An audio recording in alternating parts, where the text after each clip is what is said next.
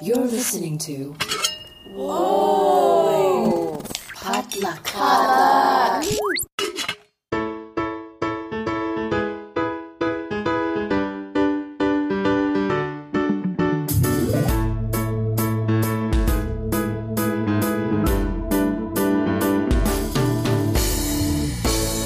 And hey, welcome to Books and Boba, a book club and podcast featuring books by Asian and Asian American authors. My name is Marvin Yue. And I'm Rira Yu. And this is our July 2023 mid-month check-in, where we go over the latest Asian American book and publishing news. I'm going to start plugging our Patreon on the top of the show from now on. But as always, our podcast is supported by our listeners at patreon.com/booksandboba, where you can join our Patreon and have access to our exclusive members-only Discord server, where we have great conversations about all sorts of topics, books and otherwise, as well as access to our monthly bonus episode, Boba Chats, where Rira and I chat about all sorts of non-book topics, as well as answer listener Q&A. We really appreciate all of our patrons and hope that you will join us in supporting Books and Boba and helping us expand our coverage in the world of Asian American literature, which, given the past few days, man, could use some support. Rira, how have you been? It's been quite a few days. Yeah, it's been a really rough week for publishing in general. There has been layoffs everywhere, but especially in publishing.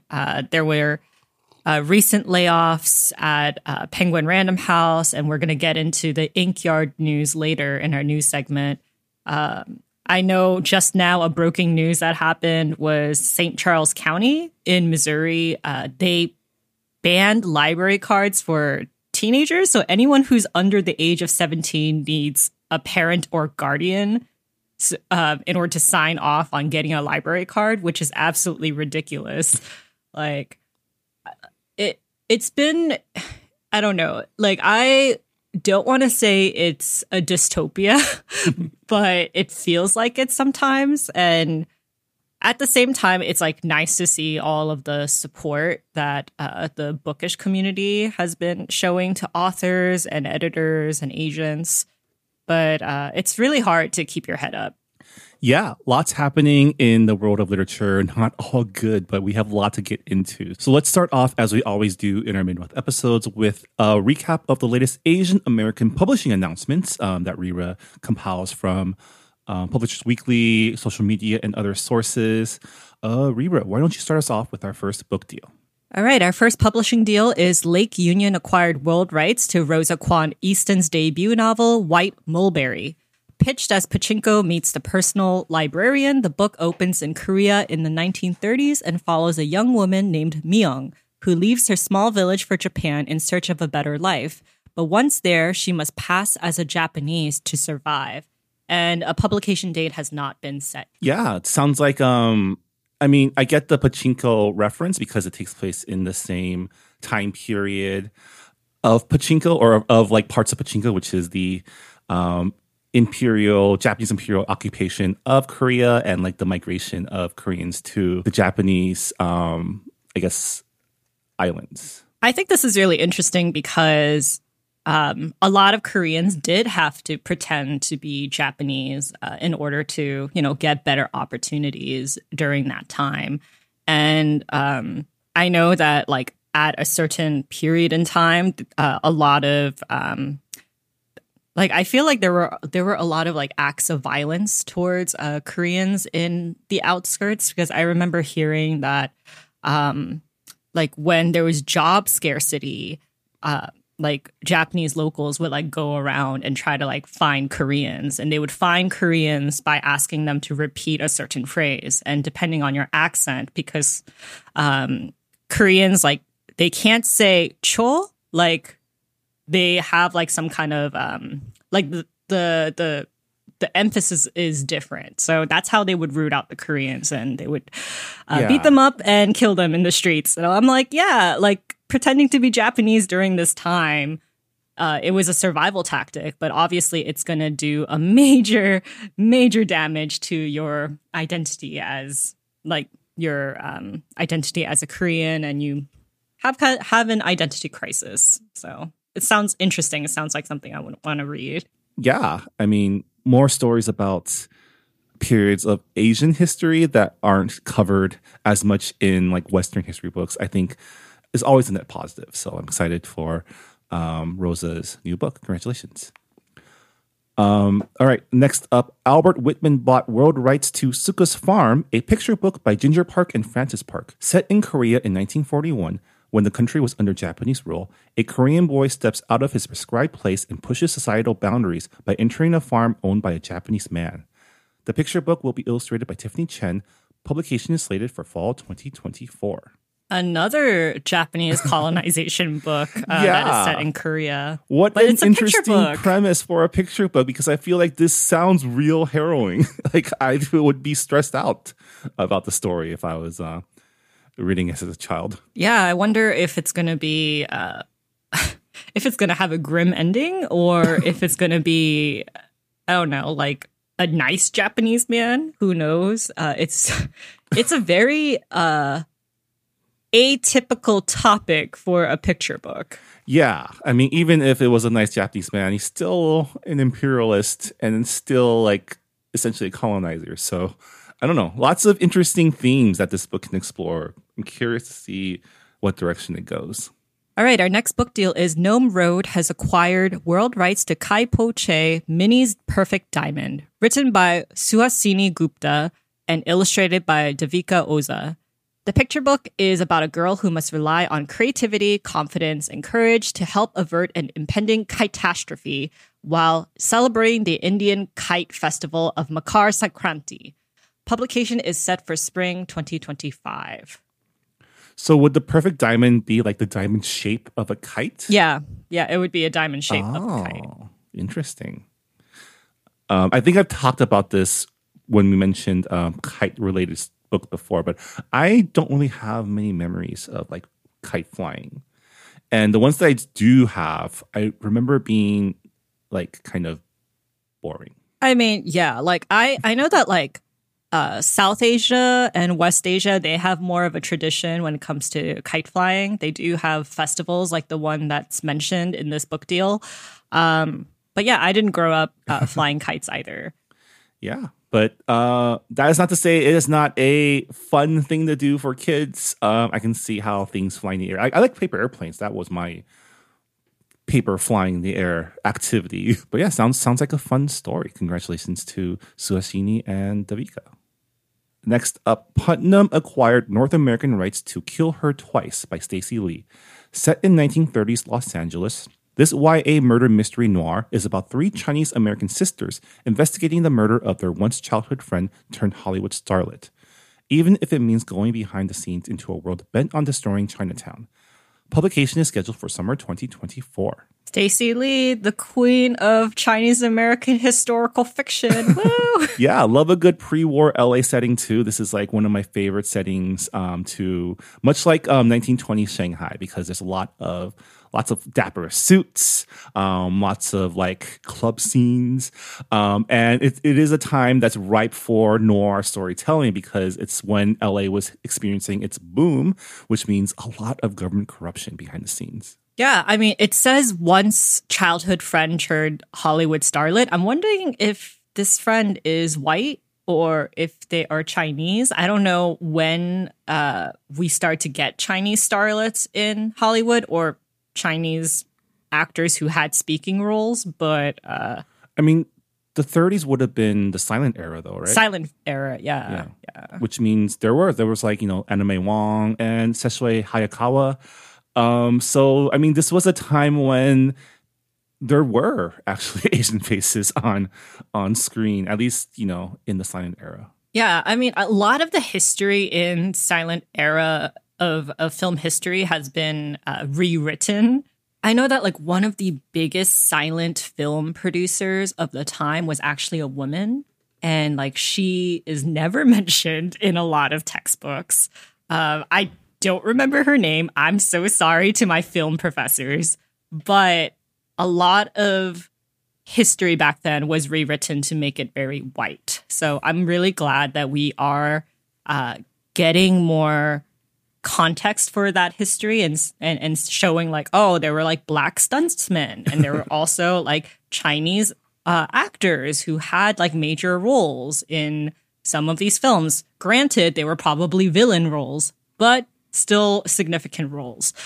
But congratulations to Stacey. I'm really excited to read this book as well as one of her many Chinese American historical novels. We'll have to read her book one day for a book club. Yeah, I'm looking at the history, the Wikipedia, and they're saying that silent film started getting phased out in the early 1930s. So maybe this book takes place during that transition time when films were crossing over. And that might be an interesting thing to explore too. So yeah, looking forward to finding out more about Stacey's setting.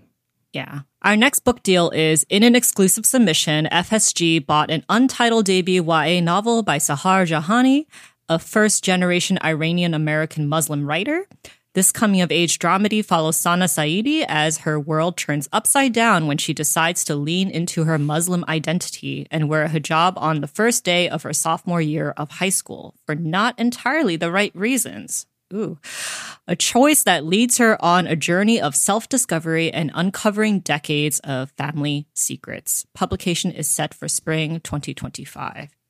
I'm curious as to what is the wrong reasons for her to wear a hijab to school. I mean, it's probably similar to, let's say, the reasons why, someone would wear like a qipao or like traditional clothing without understanding the context, right? Like maybe, and especially with hijab having like religious connotations, like, maybe wearing it for style or wearing for the attention as opposed to like actual because of faith, right? I imagine that would be the conflict there, at least from the description. Yeah, I think you're right. Yeah, I think you're right as well. I think it is a topic that we're probably not too familiar with, so it would be nice to read this book once it comes out. Yeah. Okay, our next book deal. Green Willow Books bought Heidi Hellig's debut middle grade novel, Cincinnati Lee and the Spear of Destiny. When 12-year-old Cincinnati Lee's great-great-grandfather took an ancient idol from an archaeological dig, he unwittingly brought a curse home with it. And now Cincinnati is determined to return the idol to its rightful home if she can outwit the nefarious auction house and the crusading hobby store magnate who are after the artifact too. Publication is planned for winter 2025.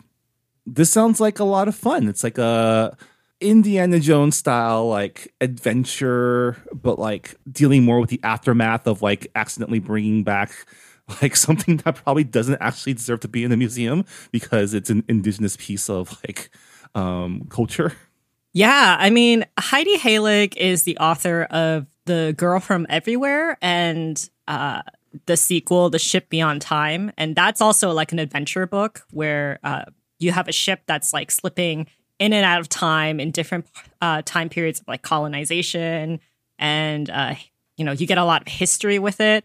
So it seems like this is her genre, mixing adventure with supernatural and a dash of colonization history. So it sounds fun. Yeah. All right, next up, Candlewick Press acquired world rights to Hana's Hajj by Zainab Khan. While on her first Hajj pilgrimage with her father, Hana expects the journey to be like camping trips in her scout group, only to find it is much different than her expectations in surprising and memorable ways. The book will be illustrated by Anait Samirjan. Publication is set for spring 2026. Yeah, I think this will be an interesting topic for a picture book, which is like the Hajj pilgrimage, which is I think the pilgrimage to Mecca, that through the eyes of a kid. Yeah, I could definitely relate to going on like family trips, thinking that it's going to be like, like a fun camping trip, like this book is saying, but it turns out to be like more about learning your heritage and culture. So I feel like it is a very, very relatable experience. Yeah. All right. Next up, Athenaeum Caitlin Lohi Books bought North American English rights to You Are Loved, a picture book by Sujan Rim, in which a child discovers how beloved his place on earth is as nature, from winds to birds to bitty bugs, embraces his very presence. Publication is planned for spring 2024.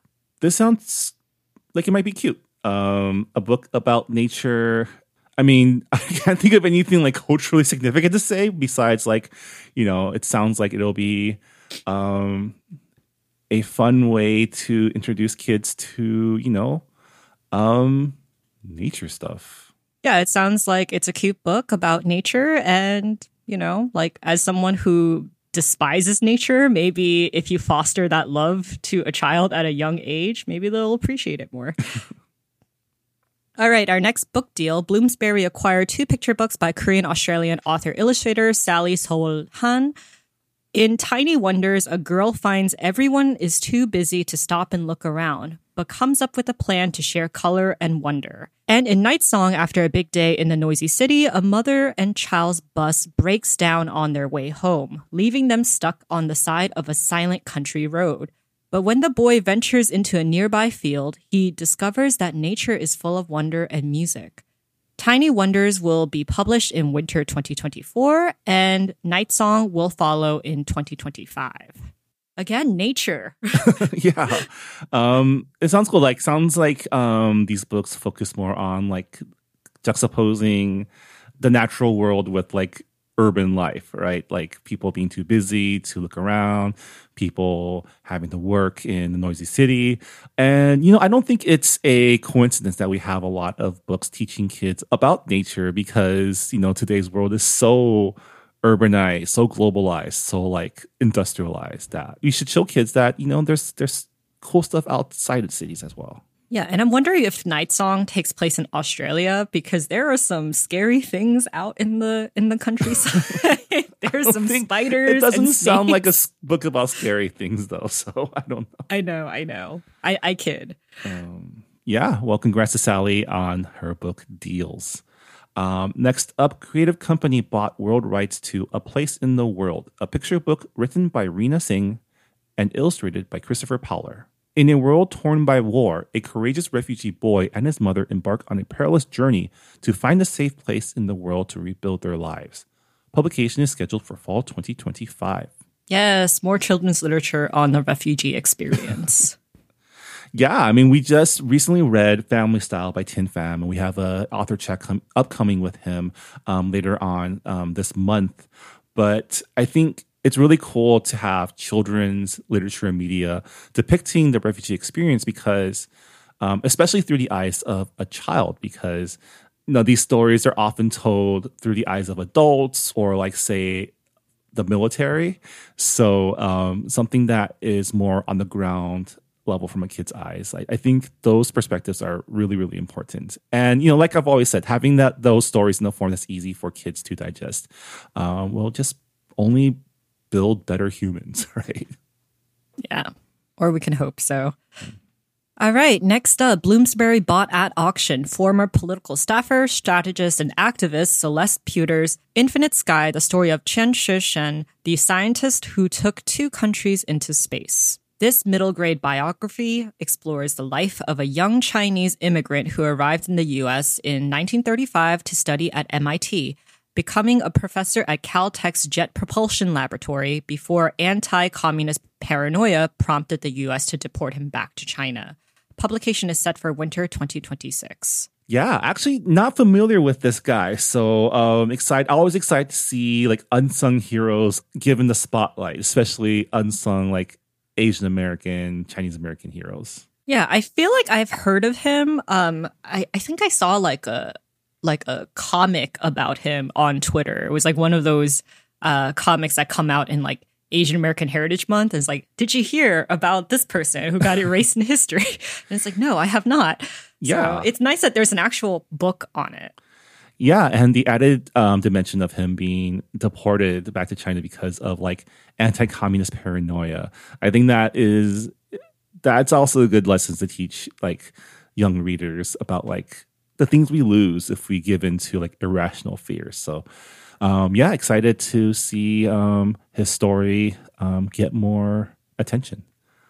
Okay, next up, HarperCollins has bought in an exclusive submission world rights to Another Word for Neighbor, written by Angela Pham Kranz and illustrated by Tai Fong.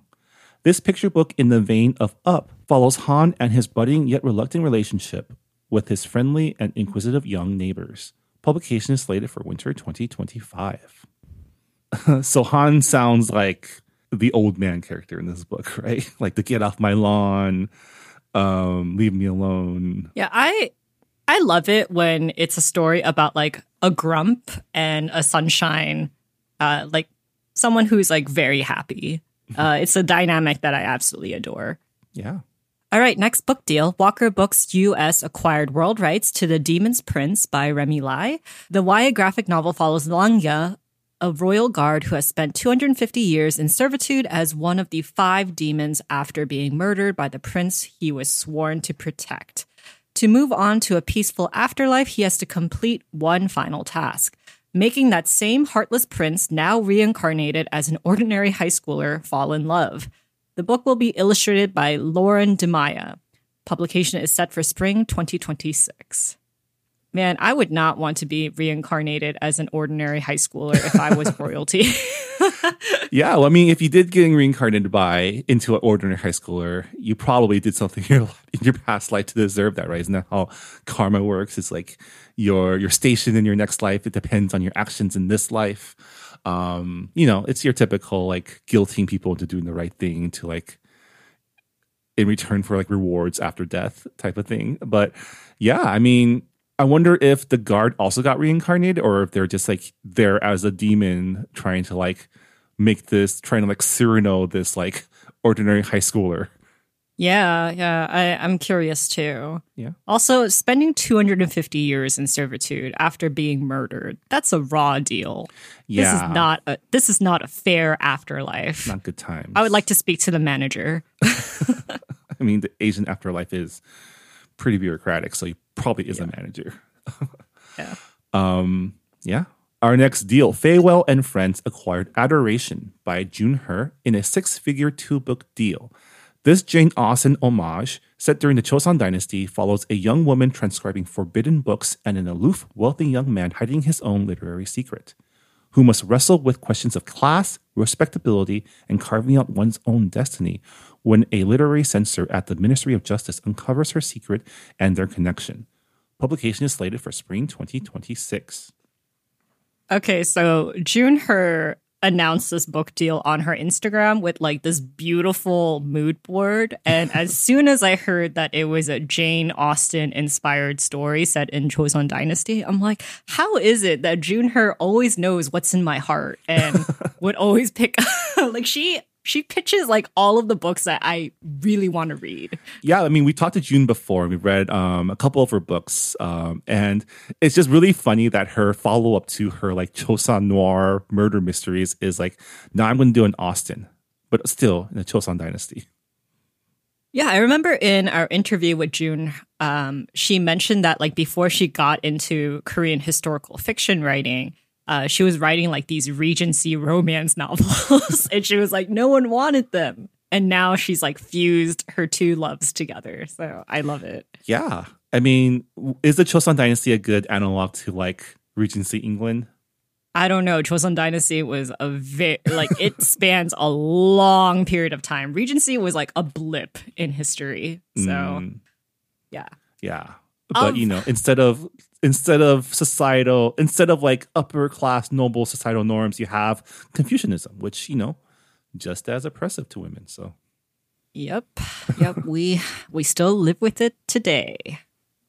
I hate it. All right, next up, Quilltree acquired at auction debut author Sophia Lee's YA rom-com Eliza from Scratch, in which an overachieving high school senior finds herself enrolled in a culinary arts class where she meets an irritating but charming rival and uses her late grandmother's recipes to discover big truths about love, grief, family, and herself. Publication is slated for summer 2025. Yeah, sounds like a pretty charming enemies to lovers with cooking story. And I do love a good story revolving around learning how to cook from the heart. Yeah, and we joke about this all the time, but like Asian recipes, they're not very accurate when it comes to measurement. So yeah. I wonder how it's gonna go. Yeah, sounds like a lot of fun. Looking forward to seeing the book as it releases. Next up, Union Square Kids acquired author-illustrator Pam Fong's picture book, The Clock, about the evolution of a clock and the importance of second chances. Publication is planned for fall 2025. So is this clock a living entity, or is it like a history lesson on how clocks came to existence? Well, I think it's about a specific clock that gets like passed down from person to person. So maybe the clock has its own consciousness, but I don't think it's like a all-encompassing story about the invention of the clock. I think it's just like a clock that gets passed down. At least that's my interpretation of like Yeah, this I think you're sentence. right. It's not going to be like, oh, like let's see how clocks have evolved over time from the sundial to the water clock Yeah. to the cuckoo clock or whatever. So Although I feel like that book is out there as well, but yeah. I'm sure it is. I actually don't know like when modern clocks became a thing, like what country invented it eventually with like all the cogs and wheels. I'll have to like Wikipedia that later.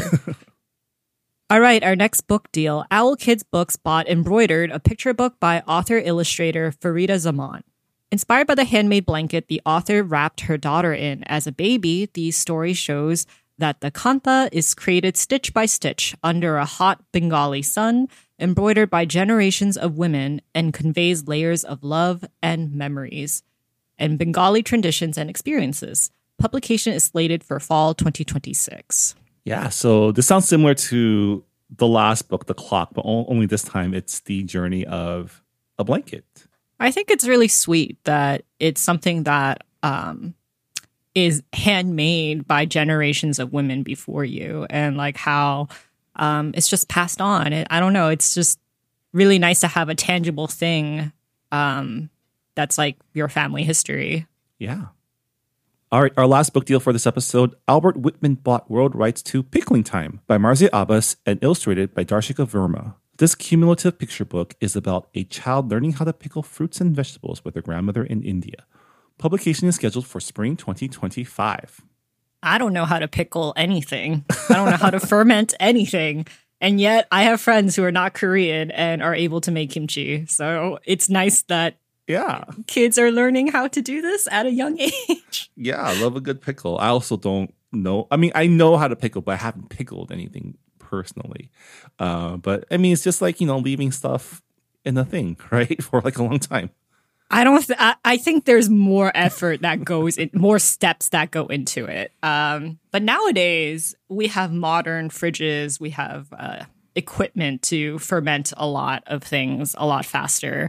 But this sounds like it's something that happens in, the countryside. So probably a more traditional way to in pickle my kitchen things. right now. My mother-in-law's pickling some kimchi as we speak. So My parents don't even use our kimchi fridge for kimchi. They just use it for like extra storage space to like put in ice cream and stuff. And I'm like, that does not need to be pickled or fermented. Why did you buy this?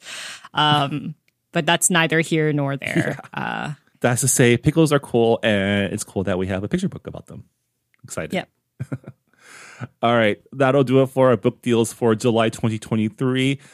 Moving on to our next segment, which is book news. And man, there's been quite a bit of news over the last few weeks. A lot of bummer news, to be exact. But before we get to the bummer news, let's get to the good news that Rira wanted to share, which is, Rira, can you tell me how the BTS book is doing? Did you get your copy? I did get my copy. I was so furious because I hadn't gotten any confirmation from Barnes & Noble. I didn't get a receipt. And I was just like, did my book get lost in like the computer? Do I have to go buy it in person? What if it's sold out? A lot of anxiety about it. But I got it and I'm really excited to read it. I already have like a book discussion planned with my fellow Army friends. So that's going to be fun. But this is the newest piece of news that we have in our news segment. So BTS's book, Beyond the Story, became an instant #1 New York Times bestseller on the hardcover nonfiction and combined print and ebook nonfiction lists. This is allegedly the first time since Chi Young Kim's translation of Please Look After Mom by Kyung-Suk Shin, that a Korean book in translation has ever appeared on the New York Times bestseller list. It's also allegedly the first time a book by a Korean author has topped the list, according to the band's agency, Big Hit Music. So Yay. What did I think it was going to be a #1 New York Times bestseller? No, actually. Really? Because wasn't it like #1 in the pre-order list, like right when it was announced? Like yeah, like right when it was announced. But I was just like, well, I know it's going to be, I know it's going to make it to the bestsellers list, but I didn't think it would debut as a #1 bestseller. Simply because there were like issues with shipping, like books were not arriving on time. And of course, people were buying on sites that don't count for the New York Times. I was just like, well, like chart wise, like how is it going to work? I think it's going to make it in like the top 5. So I was pleasantly surprised. And congratulations to Anton Hur, who was one of the translators for this book. Former he guest like of our posted. show. Yeah, former guest on our show. He was the translator for I Wanna Die But Eat Tteokbokki, which was a book that RM recommended. But yeah, like I saw his tweet and he was like, oh my God, like I grew up looking at the books that come out on the New York Times bestsellers list. So it's like nice that like a work that I worked on is finally on that list. But yeah, I was like really surprised that this was the first time that like a Korean book in translation like appeared on the bestsellers list since Please Look After Mom, because I feel like I've been seeing more translated books from Korea getting like popular, but I guess they never made it onto the list. And that just depends on like distribution, you know? Like yeah, I mean, I was surprised to see. I saw a bunch of copies at our local bookstore because I was assuming like these books would just be bought like the moment like on site. But then if you think about it, everyone who wanted this book probably pre-ordered it, right? Oh yeah, 100%. Like we were worried that pre-orders were going to run out, and they did at a certain point. It was quite exciting. But at the same time, like I'm kind of jealous of the people who got the Korean version because it came with photo cards. Oh. And I'm like, why did the Americans not get the photo cards? Not that I'm a big photo card person, but if they're going to offer it as part of the package, I expect the goods. I expect the thing that the company promised me. So, but I'm really excited to read this book. If you guys are already reading it or have already read it and you're a part of our Discord, please share your thoughts there. I'm like really excited to dig into it. Yeah. Yeah, congrats to BTS, Anton, and everyone involved. It's always cool to see, like, you know, even though I'm not personally a BTS, you know, super fan, it is cool to see when Asians win. So, go Asians, I guess. Okay, moving on to less awesome news. The Yomi Bookstore in New York, which is the first, it's the first, right? The first Asian American owned, Asian literature focused bookstore. It is the first bookstore owned by an Asian American woman that caters to Asian American literature. Yeah, it's a really cool small little store. I actually visited it when I went to New York a month ago. Left some Books and Boba bookmarks there as well. So it was really sad to learn that it's going to be closed for the next year because of a fire that broke out in a, I guess, apartment above the bookstore that resulted in the bookstore itself being flooded. Yeah, so the fire happened on July 4th, unsurprisingly. That's when the fire departments get very busy because people are using fireworks. And I'm guessing this is how the fire happened above the bookstore. And I read an article where Lucy said, she was in the store when the fire happened. There were customers there. They smelled the smoke. And then all of a sudden, you know, chaos. Everybody left. And once the fire department came, there were plumes of smoke upstairs. And they broke through the bookstore's windows. And when they went in, it was already like flooded with water from the apartments upstairs. So it was like a true bummer because this has been a safe place for people who live in Chinatown, people who are in the Asian American writing community in New York. A lot of cool events have been held there, and we just lost that place, and we don't know when it's going to be fixed. Roughly a year. But Lucy put up a crowdfunder and it raised $349,198 as of right now, double their goal. And a bunch of Asian American writers donated, like Min Jin Lee, Celeste Ng, Ocean Vuong. So an outpouring support for this bookstore, which is nice, but also terrible that this bookstore is closed for the time being. Yeah. And I'm glad that they were able to raise their goal and beyond. It will definitely help them because I'm sure they'll get insurance money for the fire damage, but then, to be able to support their staff, to replenish their stock, and to, have a safety fund for future, costs, because it's probably not going to be cheap to rebuild that store.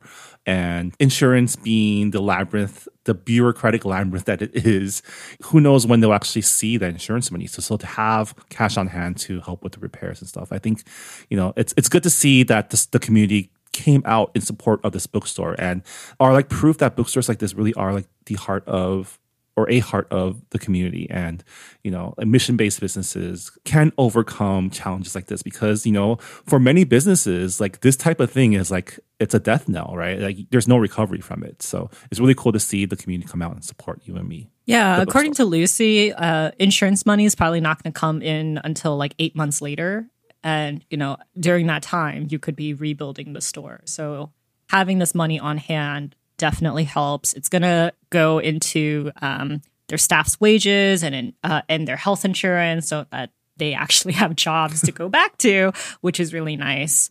But like if you want to donate, we'll add a link to the crowdfunder in the show notes and also on Twitter. Yeah.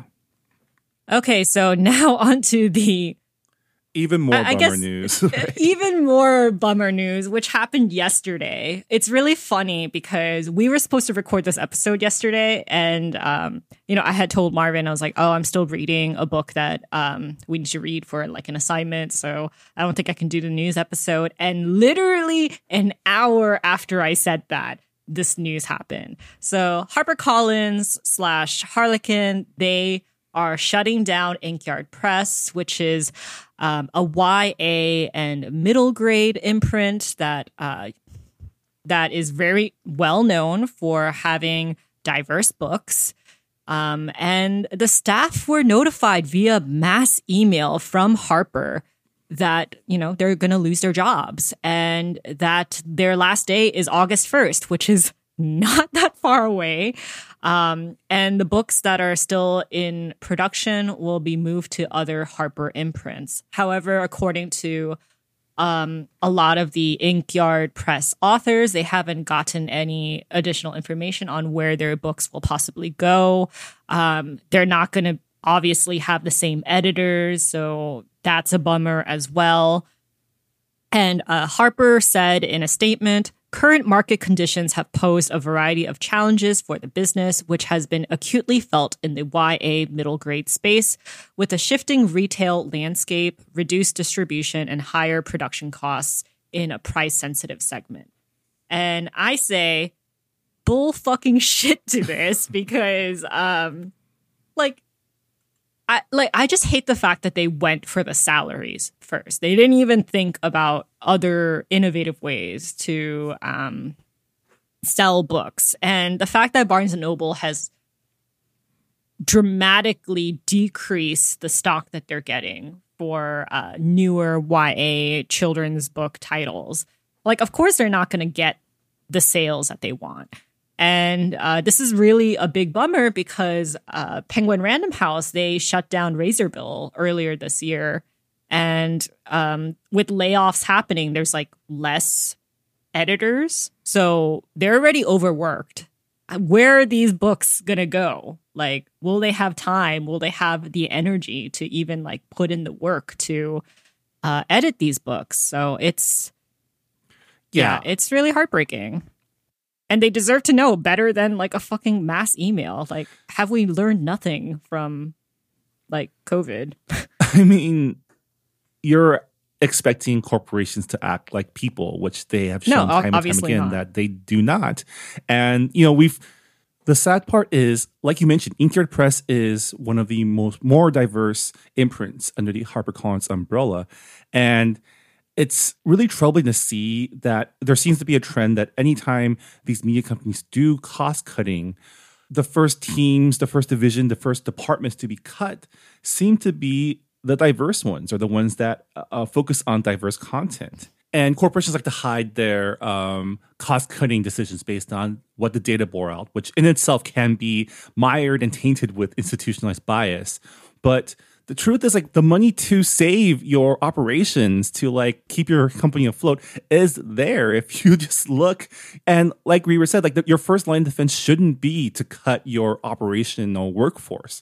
I think much like the actors and writers strike right now going on in Hollywood, the money needed to support the day-to-day operations is like a drop in the bucket for any of these executives. Like, I feel like if they really did care about supporting the companies that they purportedly work for, like taking a 1% to 2% pay cut to like redistribute those resources to your operations is not that much to ask when you're already making like millions of dollars a year. I feel okay. So like there's a lot of factors that go into this, obviously, and I'm not a publishing professional, but like from what I have heard, publishers are gutting paperbacks. And I'm like, are you fucking kidding me? Like, most people buy paperbacks. That's how they get books. So you're eliminating a large amount of sales already. Like, you're thinking that releasing a hardcover that has, that has a high price will give you like higher return. But I'm like, if less people are buying hardcovers and also it's more expensive to produce hardcovers, then that doesn't make sense. I think they should probably release paperbacks first, and then if the sales do really well, then come out with a hardcover for the fans who really want like a more like sturdier version of their favorite book. And also, like you said, like reducing the executive salaries and channeling that into editors and publicists' salaries, that would definitely help. And it also fucking sucks because HarperCollins had a strike. Like, they just negotiated and came to an agreement with their union. And now they're getting rid of an imprint. They're firing a bunch of people. The layoffs are still happening. Other publishing houses are laying off their staff. And like Marvin said, it's always the diverse imprints, the diverse teams that are getting gutted first. And we're also seeing this in journalism. And it's not even just like diverse teams. It's just like women-led teams, women magazines. And it's like, okay, well, clearly the corporation, like, it's run by people who are very out of touch, who thinks that the main audience and the main money is coming from white, cis, straight men. Yeah, I mean, in business school, we're taught that there are two ways to increase profit, right? One way is to create new revenue streams, which involve like expanding product offerings or developing brand new products. And the other is to cut costs, find more efficient ways to do business. And what we've seen is when corporations are running against like not reaching profit objectives, their first instinct is to cut. And their first instinct isn't to cut like inefficiencies up top in the C-suite. It's to cut costs at the easiest place you can cut it, which is the workers, like the ground level workers who are putting in work and actually need the money to like survive. And combine that with the fact that corporations are inherently conservative. They hate risk. The whole point is to reduce risk. And so when they're faced with a decision, they will default to the least riskiest, at least in their eyes, strategy there is. And that's just so funny to me because data shows that most readers are women. So I'm just like, obviously they don't look at the data, like the real data, and they have no idea what they're doing up there.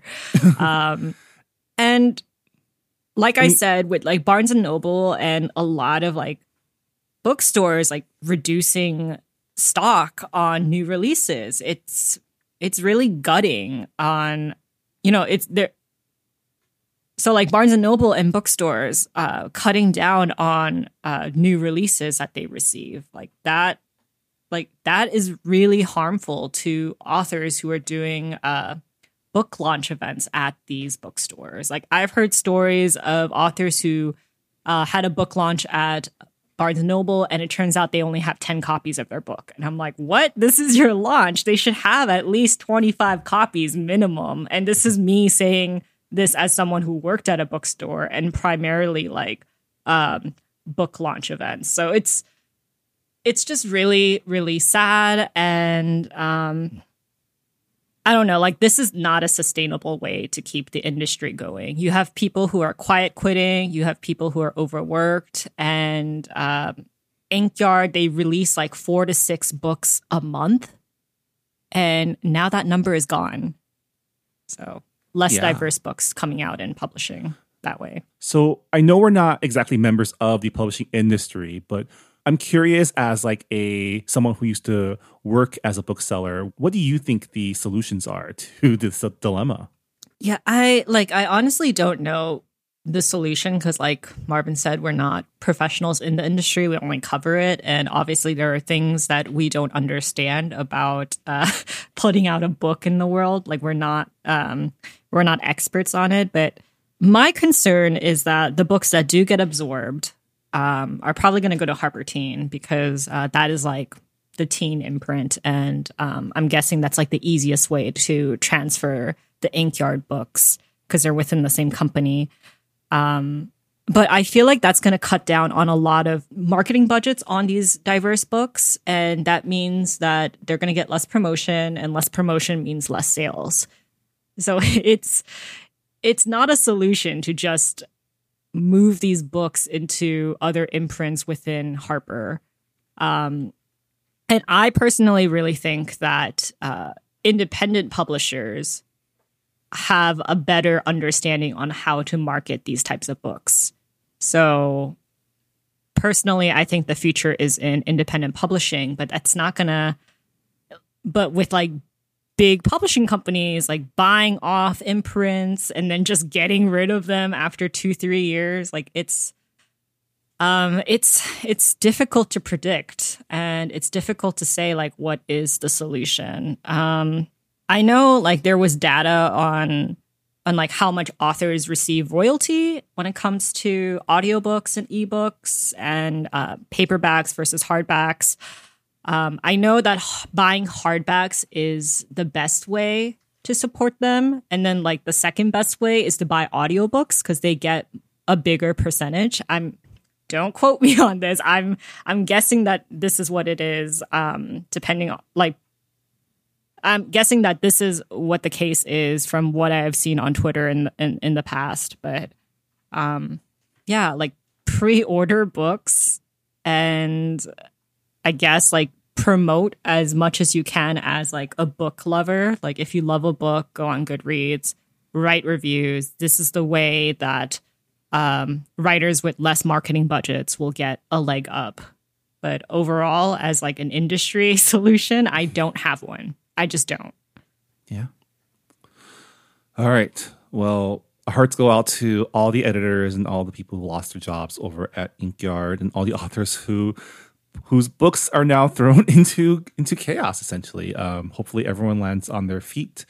I know there's a lot of support going on in the online circles, which, used to be Twitter, but now Twitter is imploding too. So, yeah. I guess moving on to bummer news that's more close to home. Rira, what is going on with the Asian American Literature Festival? So the Smithsonian abruptly canceled the 2023 Asian American Literature Festival. This happened on July 5th, so literally 1 month ahead of the festival. The festival was scheduled for August 4th to the 6th, and the partners received a curt email from the acting director, Yao Fen Yu, saying that the festival had been canceled due to, quote, that the festival had been canceled, in quotes, due to unforeseen circumstances. And the Washington Post reported on this abrupt cancellation, and some red flags were raised. So pretty much the Smithsonian, they alleged that the festival organizers were unable to prepare the confirmed materials for the review of the program.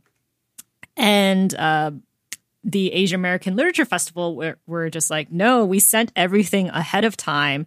We sent our full schedule of programs on May 3rd. They also like sent in an additional requested report on their current programming on July 5th, which was the same day it got nixed.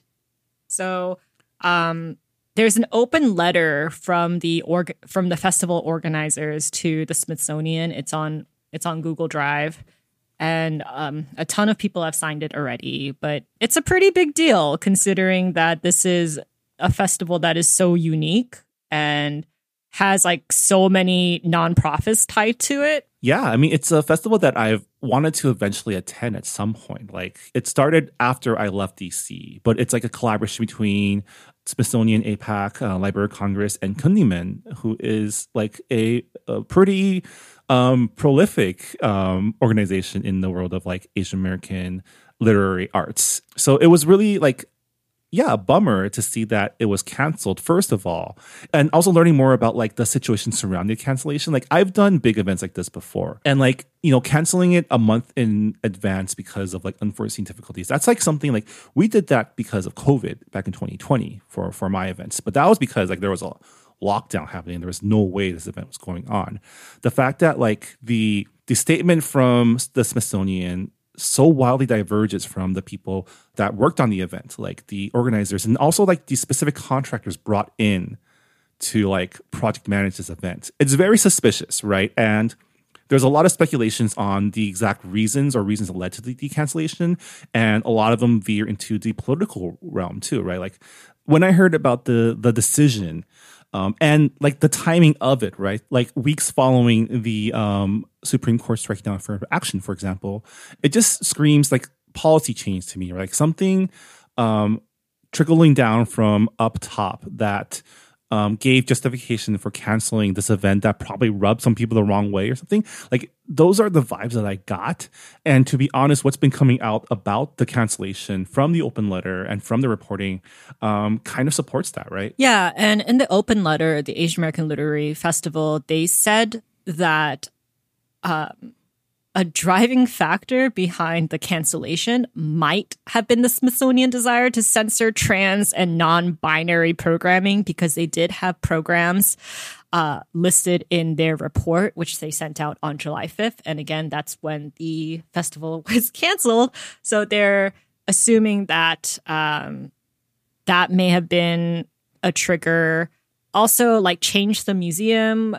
They've said that the Smithsonian Asian Pacific American Center has an interim director who yells at staff and gets drunk in public and says racist things, which is not great for leadership.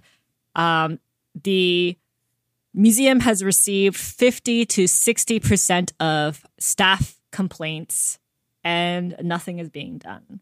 So this is more than just politics and optics.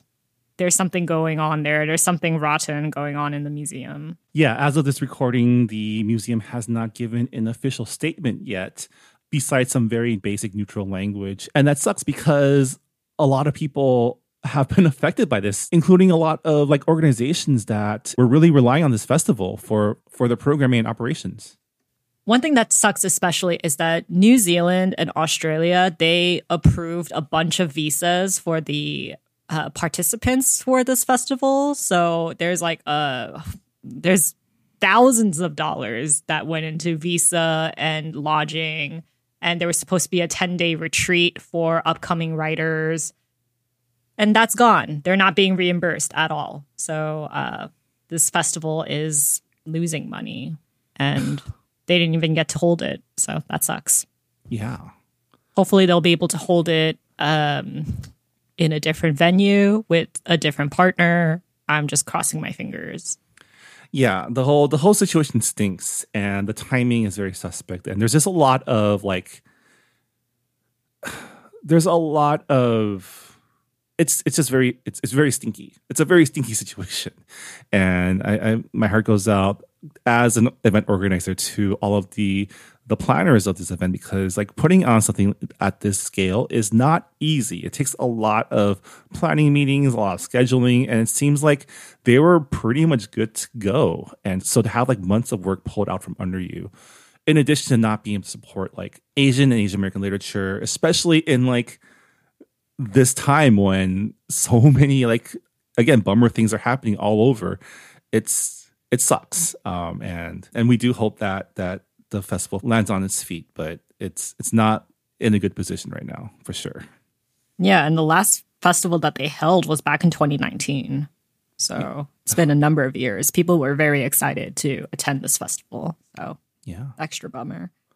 But that is it for our news segment. Sorry for ending it on a downer, but it has been a downer week, and hopefully no more downer news for the rest of July, but we can only hope.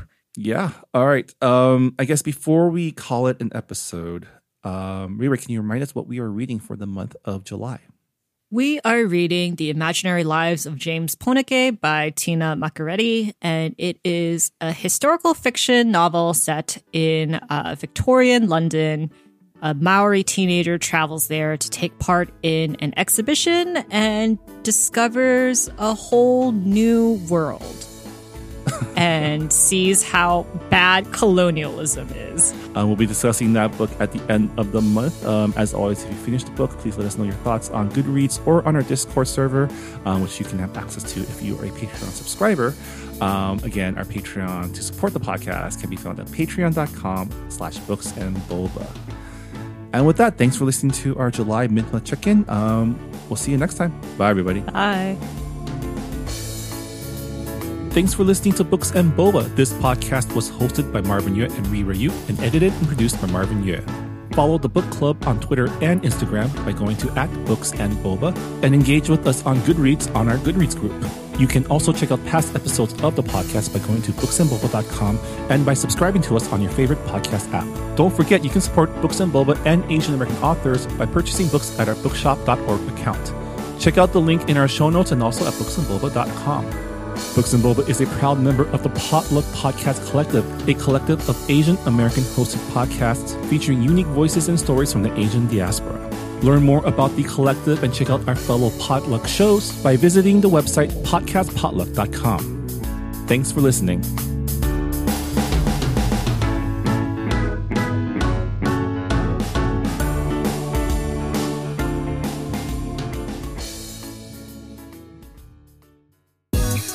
Life gets a little crazy sometimes. Sometimes it's confusing, sometimes it's funny, sometimes it's beautiful, and sometimes it can just piss us off. Enter First of All Podcast. It's a safe space for real conversations about the things that we all struggle with, celebrate, contemplate, and work through in our daily lives. I'm your host, Minji Chang. I'm an actor, filmmaker, and entrepreneur with a colorful background, a full life, and brilliant friends who I love to unpack life with to share with all of you. They are everyday people like you and me, ranging from award-winning artists, cultural icons, powerful CEOs, my hilarious childhood friends, and even my mom. Tune in for honest conversations on mental health, dating, sex, family, career, culture, and everything in between. Listen to First of All wherever you find podcasts, part of the Potluck Podcast Collective.